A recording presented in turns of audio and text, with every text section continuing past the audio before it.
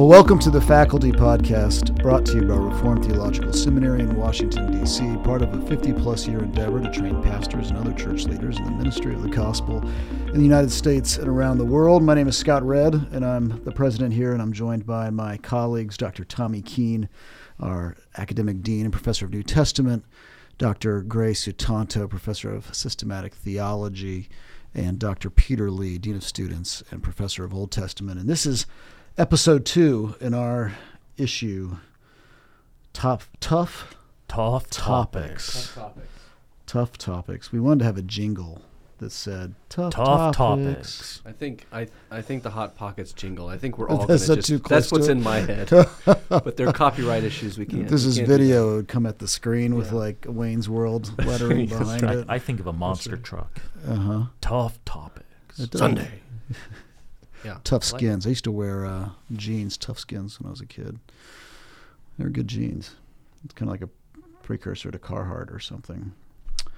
Before my time. There's not a lot that... I'm not getting a lot of continuous. Okay. Well, our first episode of dealing with a particular tough topic, we had an intro episode. Now we're going to dive into a particular tough topic, and here it is. Let me pose the tough topic. This is a bit of a softball, I guess, and yet it's a common one. It's a common criticism that shows up when you're talking to people who do not believe in Jesus Christ, don't believe in the Bible, don't believe in a God. This is a common question or common criticism that comes up. They say, man, that's just a bunch of hocus pocus, okay? I don't believe in all those stories about angels and animals talking and axe heads floating and water being turned to wine and people ascending into heaven and coming down out of heaven and chariots of fire. Don't you know? Come on. Mm-hmm. We're all enlightened modernists here. Why are you buying into all that legendary mumbo jumbo? Okay. There's actually a technical, kind of a scholarly way of describing this, and you see it in biblical criticism, particularly Enlightenment biblical criticism, where one of the principles that biblical scholars apply to the text is this idea of the principle of analogy, where if the assumption, the analogy is that the old times are like the modern times. If axe heads don't float now, I've never seen someone go up into heaven in a chariot of fire. Why should I expect that it happened back then? So if you're trying to figure out what's historical and what's not, one easy filter to start off is to just throw out all of those miracle stories. Mm-hmm. So that's the question today, the question of miracles, supernatural events happening in a natural world. So let me throw that out to you, brothers. How do we respond to that? Hey, this is, we've gotten far enough away from legendary fairy tales. Why are you all still holding on to all this stuff? Well, I think when we encounter a questioner who asks that line of inquiry, even the way in which they phrase the question oftentimes presupposes a certain sort of assumptions and also even smuggles in a whole world view. So even that line, right? Why do we believe in a supernatural being who could violate the natural world, right? It presupposes that the natural world consists of a self-enclosed, self-consistent system that is otherwise self-sufficient, right? Mm-hmm. And that therefore a supernatural deity who violates the laws of the universe would be meddling with our scientific endeavors, and so science would not be possible. They would argue, mm-hmm. I'm echoing the physicist Lawrence Krauss here. He would argue that if you believe in miracles, then a deity who meddles with the world will violate our scientific experiments, and our scientific experiments actually presupposes and requires there to be a certain uniformity of nature and so on. Well, how it would respond to that is, again, it smuggles in a deistic worldview, that if God exists, then he must exist outside of this self-enclosed system that we call the universe. And therefore, if there is a miracle is by definition, therefore, a violation of the physical laws of the universe. But that's just not the way in which Christian theists have thought about the relation between God and the world. All the way back to St. Augustine, and we see this in Aquinas, Bonaventure, the Reformed scholastics, we would argue that the laws of the universe are really descriptions of God's ordinary works of providence, that God works ordinarily in these ways. And so that's why science is possible, because we study the consistency of God's own providence. There's a uniformity of nature because God is faithful to his own created order. And therefore, a miracle is not a violation to an otherwise self-enclosed system, as if God needs to tinker with like a watch or something like that, but rather God might work extraordinarily. Yeah. And so can an axe head float? Of course, because God can work extraordinarily, just as the laws of gravity, as we describe it right now, is just the description, as Kuyper would argue, of the immanent power of God, rather than something independent from God in the first place. So that objection actually presupposes a whole worldview. Yeah. Westminster uses that language. The Westminster Assembly uses that language of God's will being worked out. What does he say? Necessarily, freely, and contingently. Right. And you see that kind of, necessary cause and effects. There's contingencies, like you can pray, say, Lord, I pray that this would happen and this would not, and I'd be healed of a disease or a certain state of affairs would obtain, and he would bring those things about. That's why we believe that prayer is effective.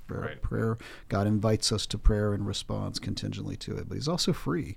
Yeah. He's free to do things that nobody was asking for, and he just came out and he does it. Because I think, as you pointed out, that deistic worldview does assume a kind of God who is constrained by his own creation, who doesn't really have a aseity. Right. I think he's not relating to creation as a creator creature, and it relates to a creature, but he's now somehow bound by it, so that he cannot act freely within it without somehow breaking it or something. Yeah, and if it doesn't smuggle in that sort of deistic assumption, it smuggles in an atheistic worldview already to begin with. That all that exists is what you can sense. Yeah. That the naturalistic materialist universe is all that there is. And so the miracles, of course, would become ruled out in principle if you already assume a naturalistic assumption. Right. And I think it also it assumes, even if we have a supernaturalistic assumption, it assumes a God who acts rarely, right?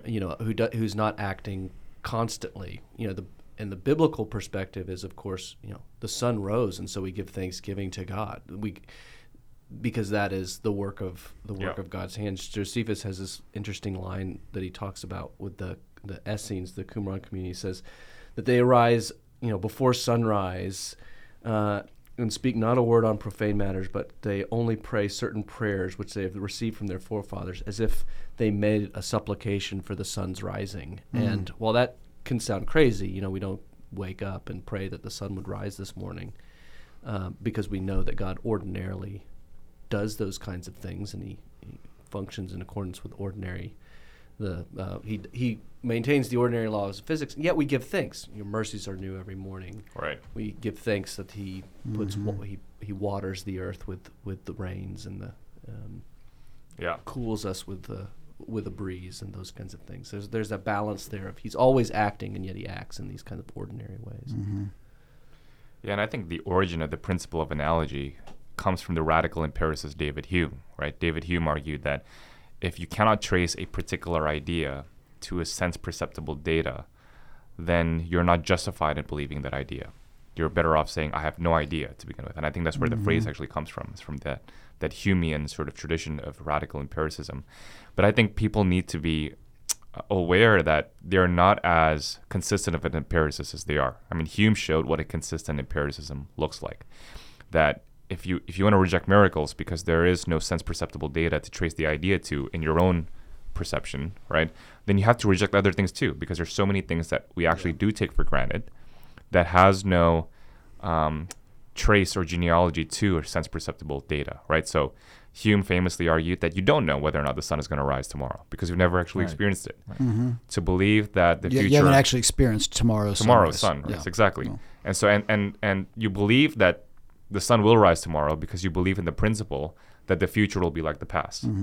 But the future will be like the past cannot be established by way of empirical data. Right. You have to presuppose it. It's a circular argument. Isn't the pool ball one that he uses? The pool ball is another one. Yeah, when the cue ball hits the other ball and the other ball moves, you can't prove. That's right. That's exactly right. The cue ball made the other ball move. Yeah. You can only associate the movement of one ball to another ball, but cause and effect is actually beyond sense perception. Right. He argues the cue ball, the second cue ball, might stay in place. It might float up. It might go in either direction. You have no idea, and you can't establish it beforehand because that presupposes again that the future will be like the past. That is pretty amazing how without divine providence, it really leads to radical skepticism. You really can't and irrationality. All you really have is a high probability. Yeah.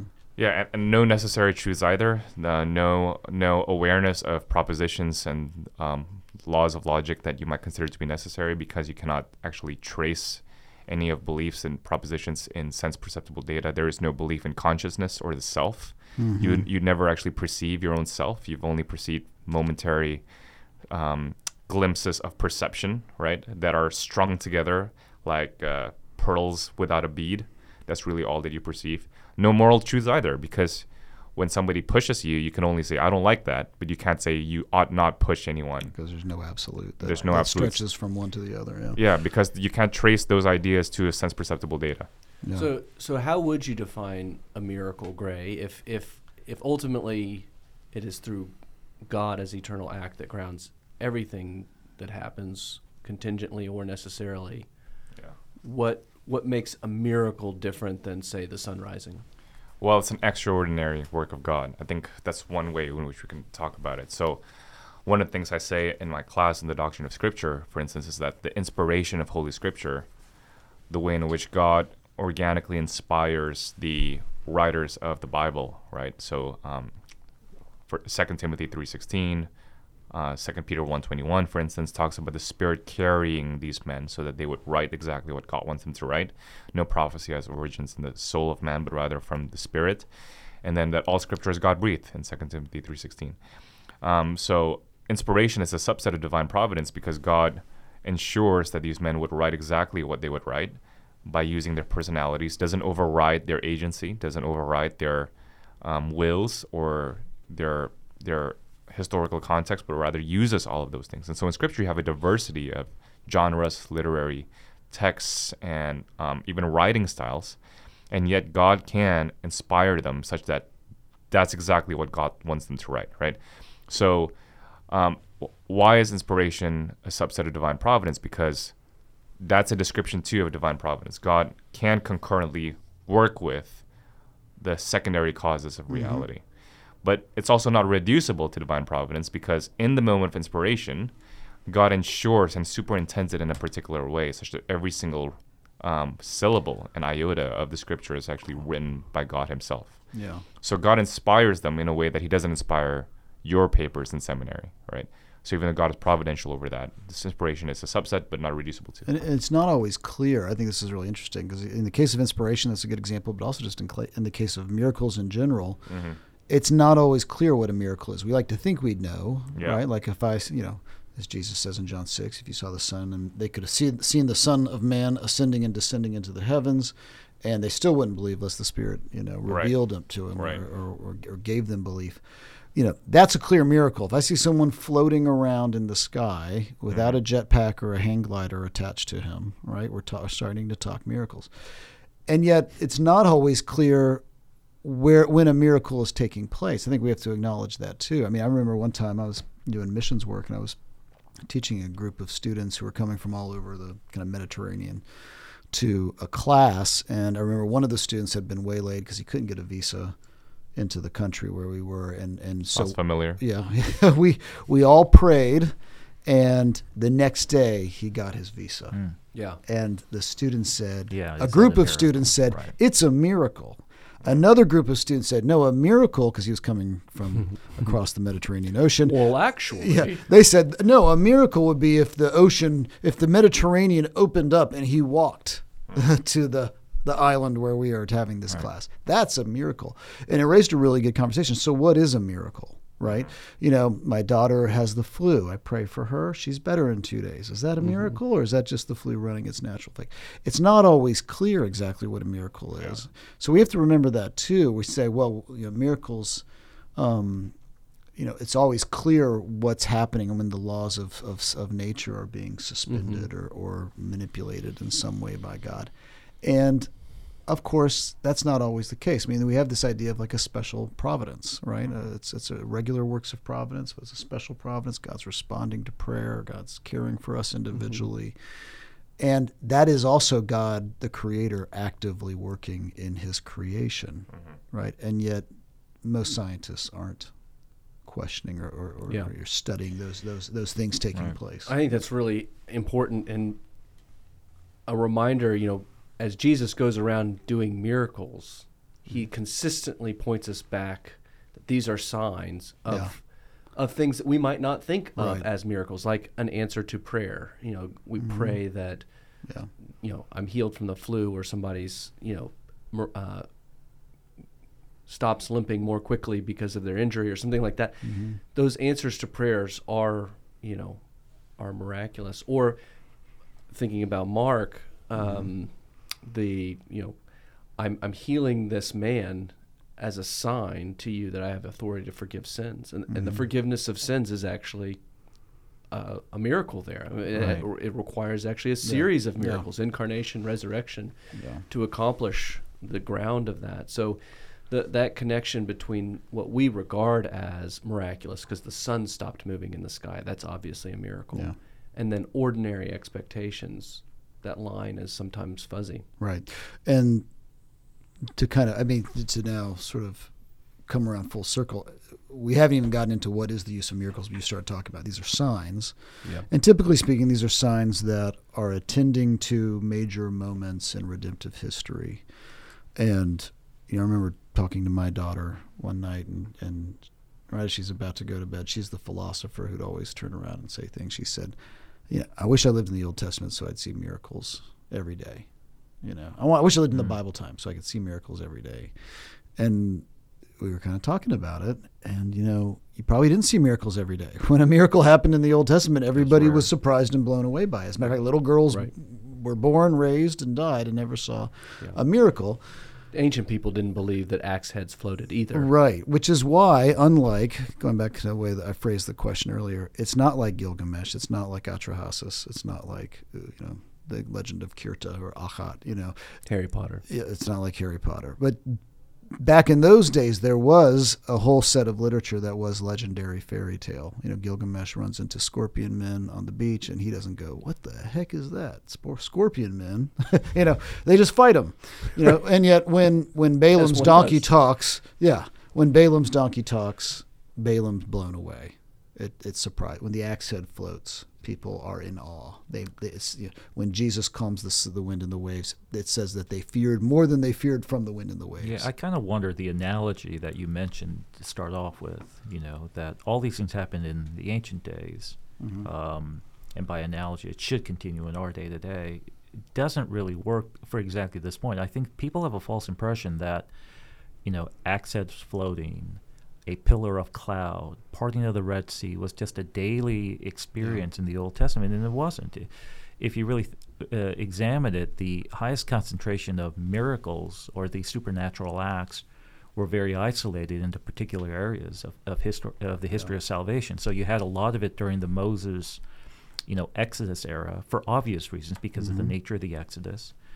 You had it during the Elijah-Elisha era because Israel was so in desperate need of sort of Mosaic orthodoxy. Right. Then you had it again in the New Testament with Jesus in the days of the apostles. But really that is the highest concentration of miraculous acts, if you really think about it. Right, and that's the background to the cessationist position, is that we shouldn't expect this as an ordinary thing that's taking place. Right, because this is something that happens. As a matter of fact, maybe in the second coming, we'll start to see a kind of coagulation of miracles again, right?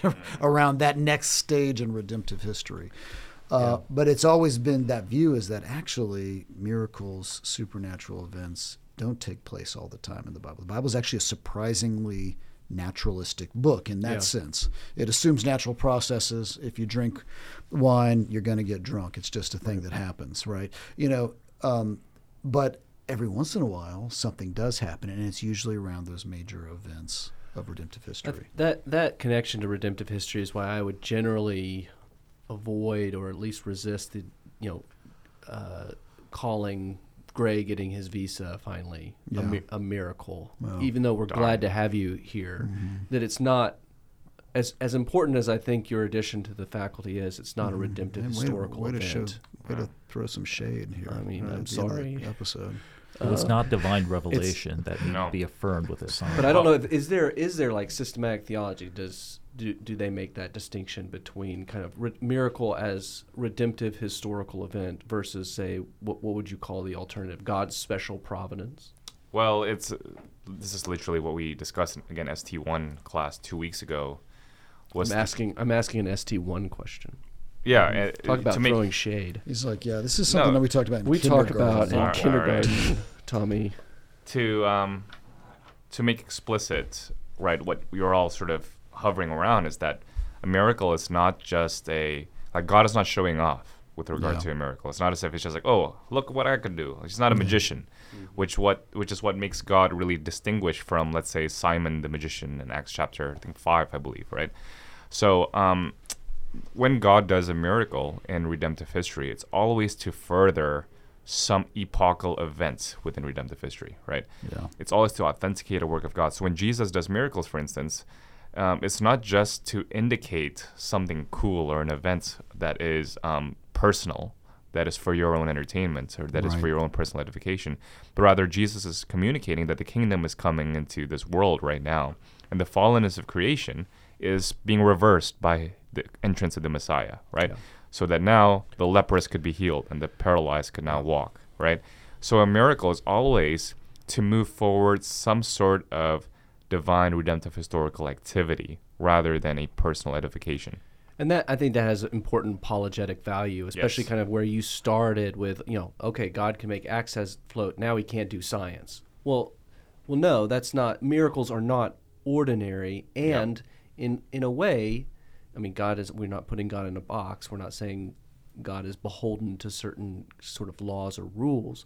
But we are saying that God ordinarily associates miracles with moving the redemptive historical storyline forward. That's right. And that's predictable. I'm putting predictable in quotes for our listeners. And that's why, therefore, the Red Sea event is not a repeatable event that we should expect today. Right. Nor is Pentecost a repeatable event, right? Right. When we were in Jakarta, there were so many different events, and they actually called them the third Pentecost. Right. The third Pentecost, because the second Pentecost was Azusa Street, and the third Pentecost was in Jakarta. And they have not been reading Gaff. Well, they haven't been reading their Bibles, right? I would argue. Which I would argue that's a natural tendency for humans to try to go back to the thing, and yet you're also missing the point of the miracle, which is pushing us forward, right? Pushing us to Christ, pushing us to yearn for his coming, pushing us to move on to the next thing, to pray for the next thing, to be actors in the next thing. That's right. It is ironic. The miracles are signs, right? And they are signs pointing to the divine revelatory word of God to affirm that this is a supernatural word, and the supernatural sign is to affirm the origins of the word is supernatural, it is divine, it is from God. And it's interesting that it's so easy to lose sight of that because the miracle is so fantastic, it's spectacular, and we are kind of drawn to the spectacular, the razzmatazz, the high profile, the stage lights. And the word just seems so mundane in comparison, and that is a real dangerous mentality to get into. And so the fascination with miracles in our day-to-day, I've had people say to me, that they are frustrated that God does not speak to them because they don't, they read the Bible, but God's not speaking to me because they're not revealing himself in some extraordinary way. And I desperately want to just say, he is speaking to you. When you read the word, he is speaking to you. That is, in many ways, sort of a supernatural product here in the Word of God. And he is communicating. Now, he may not be telling you specifically, who to marry or where to go to college or whatever, but he is giving you guidelines on how to make decisions like that. That is helpful and divine. And I get the fascination with miracles, but I think we have to remember we do have a wondrous product, a great gift here in the Word of God. Well, so what I'm hearing you all saying is that you have both those who are refuting miracles and saying these don't exist. What are you, primitives, And then on the other side, people who are maybe looking for miracles everywhere. Yep. And are also making an error in that case. Yeah, I was going to raise that question kind of as you were posing the issue at the very beginning. You said, we're all moderns, we're all Enlightenment thinkers. We don't believe in miracles, we don't believe in axe heads floating. But we I think Corey Brock mentioned at that when we were talking to him last week, the rise of spiritualism, in the West, and I've encountered that too, even in the United States. Just this increased expectation of divine intervention in just kind of ordinary ways, the rise of kind of old-fashioned paganism, are we actually moving into a kind of culture and thought world where miracles, magic, the supernatural is more expected than the scientist or the German scholastic might think? It's interesting, isn't it? Particularly for someone who's kind of raised with the skepticism of science and scientism, right? Now realizing that there's this other side of the argument, which is we also need to hedge against those who kind of throw all of this, naturalistic thinking out the door. Well, right? It's interesting. There's so much now that's showing. You think about the works of Tom Holland, for instance, and I was just on a call with the Keller Fellows recently with Molly Wharton, and she's recognizing, for instance, that what we take for granted as Enlightenment rationalism, Enlightenment empiricism, has its roots in Christianity. Yeah. When the ancient church started preaching the gospel, they were actually accused of atheists, as you all brothers know, right? They were atheists because they did not believe in superstition. They did not believe that if you touch an object, you're going to become cursed. They did not believe that you can go to a pilgrimage, go to such and such a town and worship that God, and therefore a harvest will come your way, right? And they did not believe that God resided in temples and needed any more sacrifices. Why? Because God is transcendent. He's not malleable, nor is he controllable by the work of human hands. And so if that's the case, then Christians can worship God anywhere, and Christians are under God's complete control, and yet he is invisible. He is spirit. And his miracles have, in a sense, now ceased because the ultimate grand miracle has already happened in the resurrection of Jesus Christ, right? And so we should no longer look for apostles or prophets because we have the definitive revelation of God in Christ. Hebrews 1 talks about these last days. He has now spoken in Christ Jesus. And so therefore, what more can he say, as the old hymn says, right? So there's this belief in the sufficiency of Scripture that undercuts all of the human desire for, really, I think, control of God. This is the Spiritism coming forward, and the unceasing look for spiritual miracles everywhere, because they're really attempts to control God. If only I could do this, if I can say this incantation, then I have some control of the Spirit. It's the Simon the magician's temptation. Yeah. So I believe all this. I think all this is great. I think it solves like 95% of the questions and quibbles and challenges that I have with regard to the miracles. Is sort of satisfied. But there's still some miracles out there that just seem too big that I just have trouble. The biggies that I have trouble like either understanding, or am I getting them right, or there's this desire in me to make it make sense, like, Jonah and the whale. Maybe there's this big air bubble that he's able to find. And, I want to kind of explain how this could extraordinary though it might be, how it works. The sun, I mean, the amateur physicist in me does not like the sun stopping in the sky, because that's actually would be that would be the whole Earth cosmos stopping, which would mean the Earth would fling into, physics doesn't work there. It's not just this local problem. So, do y'all have those kinds of miracles as well? And what's the issue there? And should we be thinking about how to interpret them, or should we take them as sort of straightforward? I know we've got the big ones like the flood and creation. We'll talk about those at some later episode. But some of those others, like the sun stopping in the sky. Yeah, that's a good question. I think some miracles do seem to kind of boggle my Enlightenment modernist sensibilities. John Frame, Vern Poythress, and others have been really helpful to me in this, in reminding me of that distinction between creator and creation, right? That there's this tendency, and we see it throughout the ancient world and even in the scriptures, there's this tendency to think of God as a really big human. But he's fundamentally kind of limited in the same way humans are, and recognizing that that's not the case. That's not the way that he relates to his universe. He's ubiquitous. He's everywhere. He's off the shoulder of Orion, and he's in the seventh layer of gases down on Jupiter right now.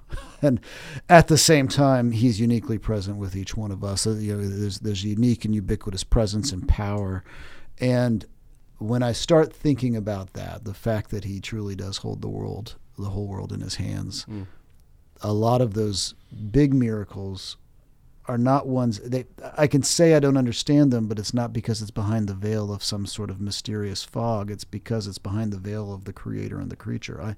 I'm never going to see all the way around him. Going back to Van Til's famous diagram of the big circle and the little circle, and God's the big circle and I'm the little circle. I'm never going to get around the big circle. And so there's going to be parts of this that will confound me even in the new heavens and new earth.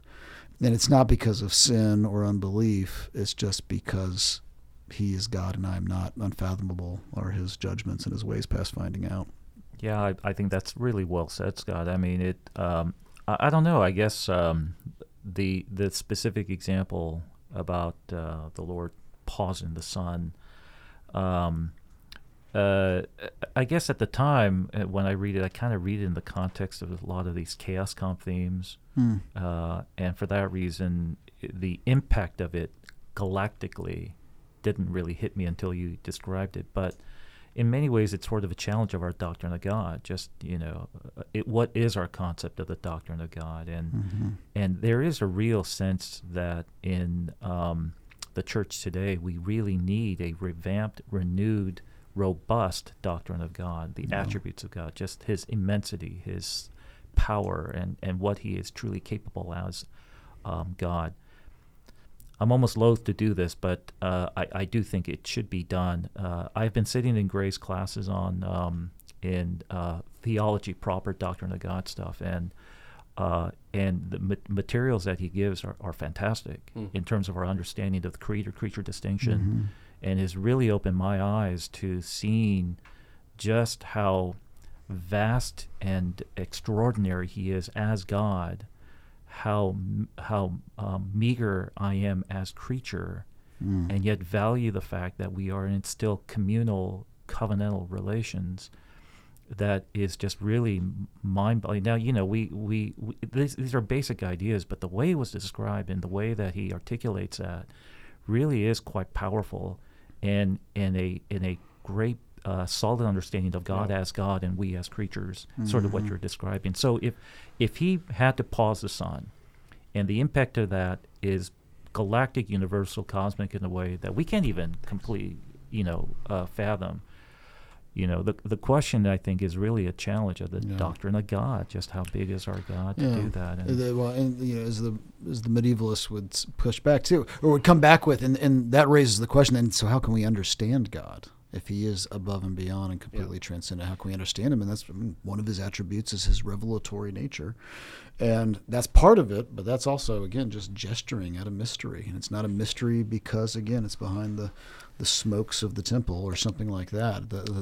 It's a mystery because we're talking about a thing that is above and beyond us. And even in that situation, remember, as we think through it now with the benefits of modern science and the scope of the galaxies that we live in, it's still a sign. Right. It's still pointing to a greater reality. It just makes the word all the more fantastic in terms of what we have as divine special revelation in the Word of God. I don't think it's wrong though, and I'm hearing all of this, but and I really love it. To your point, I think you're right, Tommy. To be to pause and stop through that, I think is a good posture. Well, and for me, I'd make a hermeneutical distinction here. Did the miracle happen? Absolutely. Was it miraculous? Yes. Can it be explained through natural causes? No. That's what makes it the intrusion of God. But then I also can start to think, okay, but what is the text actually saying? There's also a hermeneutical issue with some of these things. And is it just merely phenomenological? Yeah. It had the appearance. It had the appearance of standing still, but the cosmos wasn't really shifted. Are you talking about that? Like what's actually being said? Yeah, what's actually being said. So the sun rises and sets, right? So I know more about that, right? Because I know how the solar system works, and they're speaking phenomenologically. Same thing. If I can fast forward, the greatest miracle, of course, is the resurrection of Jesus from the dead. How does that work? Jesus eats fish. It doesn't just, he's not a ghost. It doesn't just pass through him. So his body digests fish. So there's amino acids there. There's proteins there. And I can, with my I'm a modern, right? I'm an heir to science. So I can start to think and ask questions about how that works in a way that maybe weren't necessarily apparent in ancient times. And I don't think that's a wrong impulse. I don't think that there's but what I'm doing there is not questioning the veracity of the miracle. I'm examining the text, bringing my own knowledge to the text, and thinking sometimes speculatively, and I think we should acknowledge when we're speculating, but nevertheless thinking, okay, Jesus has a real body. He needs air to breathe, and in heaven is there air? That's not an illegitimate No, question. I totally agree. And we have similar things with resurrections in the Old Testament. Right. The Bible, I think, invites us actually to think counterfactually about things. To be honest, I think the Bible invites. Saul is told by Samuel, God was gonna make you a dynasty forever, but he's not going to now. I guess that's a counterfactual. Saul's been invited to think about it. Jesus says, Jerusalem, Jerusalem, I would have gathered you like a hen gathers her chicks, but I'm not going to now. So they're inviting you to think. I think the Scripture invites us to think about possibilities, okay? But to recognize the difference between the possibilities and this is speculation in the Word of God. And I think we can speculate. In the Red Sea event, if you want to speculate that maybe this is a place where this actually wasn't so abnormal because of how shallow the water was at this particular part, I don't think that's convincing. I think you're kind of going in the wrong direction. But I don't think it's wrong to speculate as long as you recognize I am totally speculating here. Okay? And I think even saying what could possibly be happening with the sun in the skies, there's speculation about that. Sure. And yet whatever it is, we can't get away. You can't put your speculation over the text. In the text of the Red Sea event and in the text of the sun standing still, or in the text of Hezekiah being healed from his disease, it's very clear that this is something that everyone is saying, whoa, this is not what we expected to happen. This is a supernatural event, not merely a natural event. I think we do that kind of speculation or thinking or meditation from a standpoint of faith. It usually results in greater wonder, not lesser wonder. I think of the kid, the old joke about the Red Sea wasn't really parted. It just was tides, and then the kid who marvels, oh, God drowned the Egyptian army, in low tide. Amazing. It leads to actually greater wonder. Same thing with the resurrection. I started thinking about Jesus has a glorified body that eats and breathes. Right. And I'm actually more excited about heaven, not less. I'm more excited about perfect food and perfect fellowship, and rather than this sort of ethereal nothingness kind of floating in the sky. So Amen. We recognize it's speculative, but if it's from the standpoint of faith, it should draw us up into greater worship. Yeah. Well, I think this brings us back around to the original point. This is one that I have run into before. People say, hey, I get your Christian belief. I get Jesus forgives you for your sins. But do you really believe all those miracles? And as we've talked about here, that's not just a question about axe heads floating, right? Which is a relatively small miracle in the Old Testament, not a big deal. Or cruises of oil not running out. This isn't really about that. This is about, do you believe in a supernatural God or not, who is creator and rules over in perfect presence, power, and authority over his creation. That's really what we're getting at. And I think this comes up too with, inspiration of Scripture's arguments. You really think that someone wrote about this person before their time in such detail and it came true? And I want to say, you realize this isn't about writing strategies. This is about whether or not there's a God who fixes and ordains the events of history. And if you're okay with that, if you believe in that kind of God, then these other things kind of easily fall into place. So this really isn't just about little events. This is about the nature of God and how he relates to the world around him and around us. Well, thanks. This is a good conversation, brothers. Any wrap-ups, any words of wisdom for our listeners before we go? Take Gray's ST 101 class. ST 101, you'll get all these questions answered and more. And we did note that Dr. Lee encouraged Dr. Sutanto on the mic, which that itself is quite impressive. A miracle. That's a miracle, one might say. At least a special providence, Gray. Providence, yeah. Thanks, everybody, for being with us. We look forward to coming back next week, and just to give you a sense, we're going to be talking about particular text now in the future. We thought we had to get this big picture item out of the way, and now we're going to start talking about some particular texts that show up in Scripture that have caused people to stumble and have caused people to scratch their heads and say, what's really going on here? So that will be on our next episode of Tough Text. Tough text. Tough text. Okay. Great being with you all. Look forward to the next time. Until then, take care.